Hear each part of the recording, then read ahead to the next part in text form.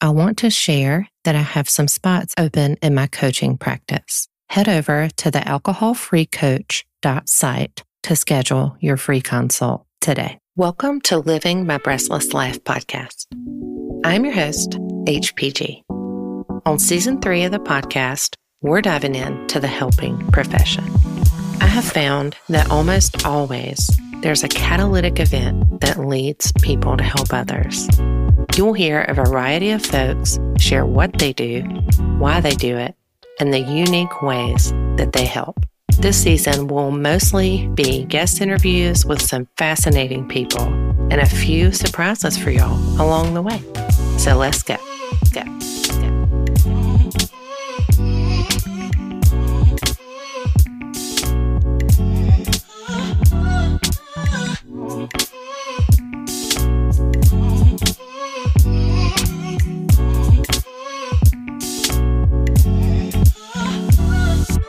Welcome to episode 49. I had the pleasure of interviewing Dr. Stacey Meissner, who is a psychologist who helps folks with ketamine-assisted therapy. She has cultivated an extraordinary world of deep and meaningful connections. Her clinical training is extensive, helping people navigate through life. She trained and incorporated ketamine-assisted therapy into her practice. She has found that combining CBT with ketamine treatment has led to a deeper, insightful, clear understanding. I can't wait to share this with y'all.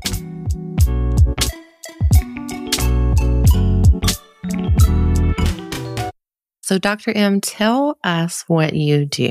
So I am a clinical psychologist. I practice in New York and New Jersey. My core orientation is cognitive behavioral, which basically means I dive into people's thinking. And I see my role as almost cleaning it out, like spring cleaning for our minds, for our brains. And I work with clients to pick out negative, irrational self-talk, inner monologues that really change our moods, our abilities to function in the world. It's, so much of who we are and how we feel comes from our inner talk, our self-talk. Yeah, it really influences our behavior. 100%. Because it affects how we feel about ourselves, and then that's what we project into the world. Yes. I think CBT is amazing, and I use a lot of thought work by Byron Katie in the work that I do with folks. And it's just simply amazing how so much of what we say to ourselves is just simply not true. 100%. It's not true. And it has nothing to do with intelligence, but many people aren't even tuned into what they're saying to themselves. Say more about that. I've worked with super, academically intelligent people, directors of ERs and big lawyers. And they come in, and when I say, well, what are you thinking? What are you saying to yourself? I get this kind of blank stare. It takes a minute for me to help them to tune into what are they thinking, right? What is their monologue, and how is it affecting relationships, work, emotions, all of that. And usually there's this aha moment. Oh, well, that's what you're talking about, Dr. M. Oh, I see. I was getting ready to ask you what the themes you see within your clients or, in regards to emotional intelligence. Yeah, I think that emotional intelligence, obviously, it doesn't always correlate with, intellectual intelligence. That is a fact. So tell us a little bit about ketamine-assisted therapy. I am so eager to hear about it. I've been working with CBT for 20 plus years, have made, big strides, changed some lives for sure. I always was reading and researching, about other techniques to add in. And then, ketamine became really popular. ketamine-assisted therapy became a popular topic in the press. And at the same time, a psychiatrist I collaborate with had started using intravenous ketamine to treat addictions. Started reading the research, and it was legit. And, there's all these studies, maps where depression lifted significantly in 24 hours, and remained sort of really lightened over the course of time. Do you do the intravenous ketamine sessions? There are really three modalities of intake for ketamine. There's intravenous, there's intramuscular, which is a shot, and there's sublingual, which is like a lozenge under the tongue. And that's what I use in my practice, sublingual. It's a little milder, and my clients can usually talk to me while they're on their little journeys, which is super valuable because I'm taking down all this and whatever's coming up for them. And, then we later go back and try to integrate it into therapy. What makes a person eligible to receive ketamine-assisted therapy? We've seen, and the research supports, significant effects of ketamine-assisted therapy on depression, certainly PTSD, right? OCD, severe anxiety, addictions. And, when we go back to PTSD, I also think it's important to say there are all levels of trauma, right? And the world we live in has been kind of traumatic for most people over the last couple of years. So when I did a little bit of study about ketamine-assisted therapy, I read that you have to be without use of benzodiazepines for a certain amount of time before you can receive it. Is that true? The only contraindications are more medical. So like uncontrolled high blood pressure would rule someone out until it was under control. An active state of mania, the manic part of bipolar disorder, in that phase, that person would not be a good candidate. Any form of, schizophrenic issues, schizoaffective disorder probably would rule you out. But as far as my practice and the group I collaborate with, Skylight Psychedelics, I've not seen any issue with psychotropic medications. That is awesome. I'm super inspired. So when you receive the therapy, how long of a course? Is it once a week? Is it every 2 weeks? So usually the course is 6 weeks. It's either 6 treatments or 9. We usually start with 6. Our goal is once a week. Sometimes life gets in the way, so it's a week and a half or every 10 days or whatever it is. And within that, in addition to the ketamine session, where you're actually taking the medication, there needs to be an integration session where you work through whatever comes up with your ketamine-assisted therapist. That's super important. So you take the treatment, so to speak, you take the medicine, and then do you go home and rest and then come back and like verbally process the experience and anchor down into what came up for the individual in the session? Yeah. So my preference is for my clients to come in, they take the medicine here in my office. So I, what we call like hold space for them. I get them into, a calm space. We do some breathing. We talk about intentions for the session, which is super important also. And then I like them to go home, eat some food, sit outside if they can, journal, everything that comes up. I give them a copy, I send them a copy of the playlist we use to sort of trigger more stuff that might come up. And then ideally the next day, we have an integration session where we go through everything that came up and kind of piece it together. That's amazing.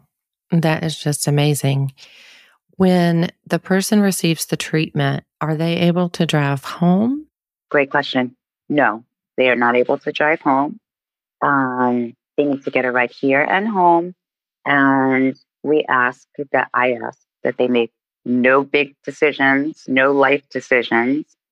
during the course of treatment. You don't eat before the ketamine or drink about an hour or two before. And you feel like a little kind of woozy after for a few hours. So, what are the outcomes that you see, the benefits of, say, a person has PTSD, OCD, and severe anxiety, and they do the treatments and they do the integration and they do the work verbally, and what are the outcomes that you see? I mean, most recently, I've seen an amazing outcome with a long-term client. She suffers, her diagnosis is bipolar. More recently, she's been more in a depressive state, and she also suffers from anxiety, social anxiety, and has a history of addictions. It's so interesting, 20-something, beautiful girl, never cried.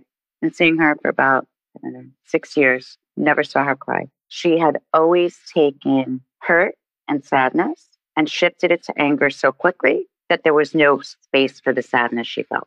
Lashed out at boyfriends, at her parents, at friends. And during the ketamine session, the first session, I saw that she was tearing. I saw tears running down her face. And I said to her, "You're crying." And she said, "No, I don't know what's happening. I'm tearing." So I said, "It's okay, you're tearing." And she proceeded to tear through all 6 ketamine sessions. It's just so amazingly indicative of what this medicine can open up that's unavailable in traditional therapy and with traditional medications. She's gone on to leave her high school sort of dead-end job and begin work at a school. And she gets up more easily every morning. And in her words, the depression had lifted. It's been an amazing journey. Is she able to express emotion that doesn't come in the form of anger and lashing out? Yeah, her most recent argument with her boyfriend, she finally used the "I feel" statements that we've been working on forever. No screaming, no. And we'll continue to work on that to keep the progress she's made. But, that was my most recent case and probably most profound. Wow. You're a compassionate witness to a lot of change and you're helping folks. It's been amazing. Thank you for what you do. Oh, thank you too, Heather, for what you do. I'm fascinated by this, as you can tell. So you have the CBT, and it sounds like the ketamine-assisted therapy was something you were really interested in to pair with your other services to help folks. What led you to the beginning of your career? Yeah, that's an interesting question. For me, the path to become a psychologist started as a child, like well before I realized it. We lived in the city, and my aunt and grandmother lived across the street. And my aunt was this amazing person. At times, she was funny and fun and lively and compassionate. And then at times, she wouldn't leave her house. And she had all these like strange phobic behaviors, like perfume to like toilet paper of varying kinds. And I was always asking, what's wrong with her? And no one was able to give me an answer that I understood, or maybe they didn't want to.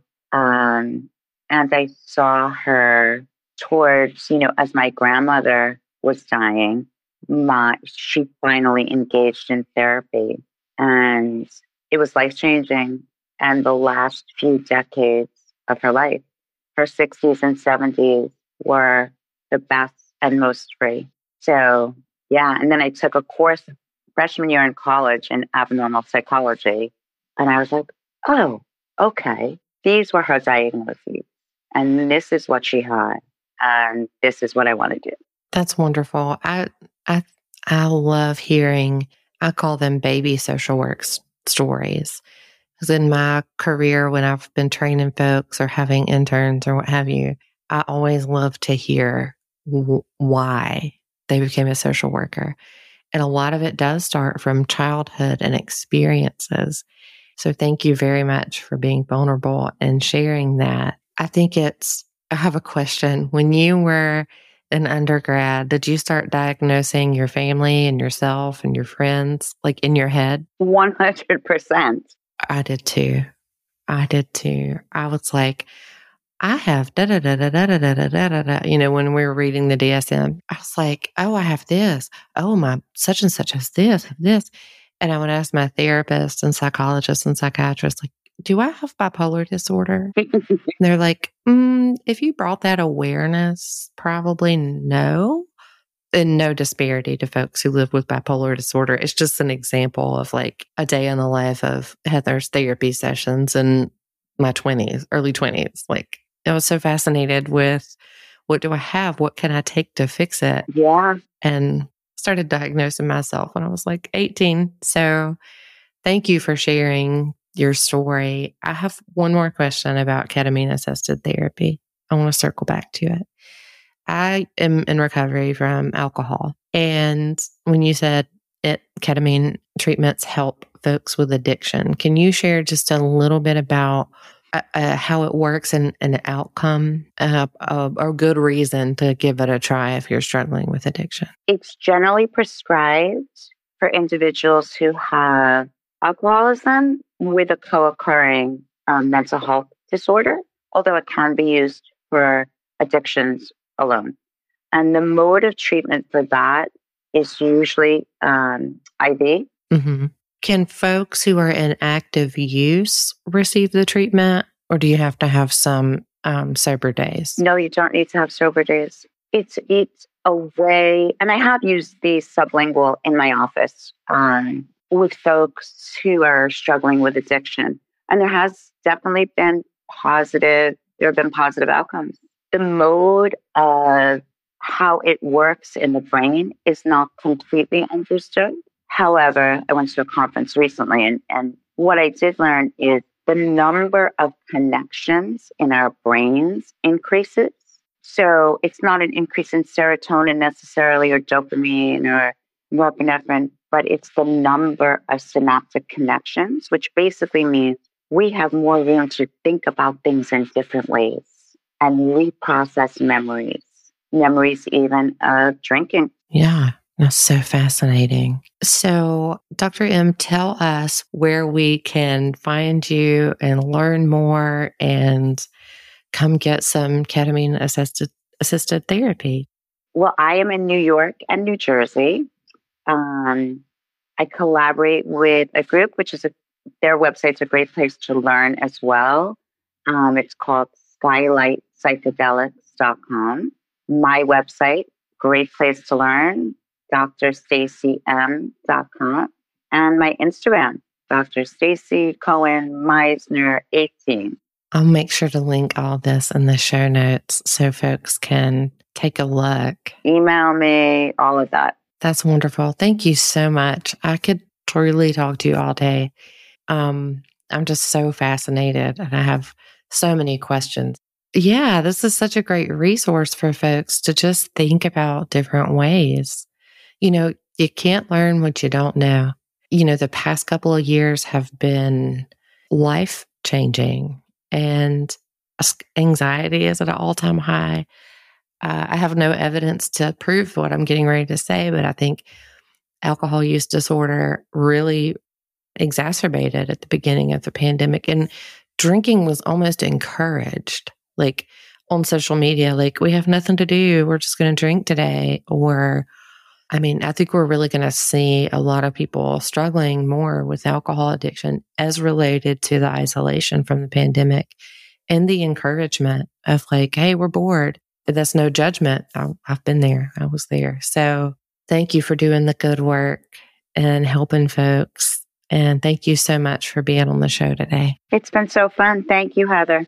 Thank you for listening to this episode of Living My Breathless Life. Head over to Instagram and follow According to HPG to stay connected to the show. Go get your mammograms.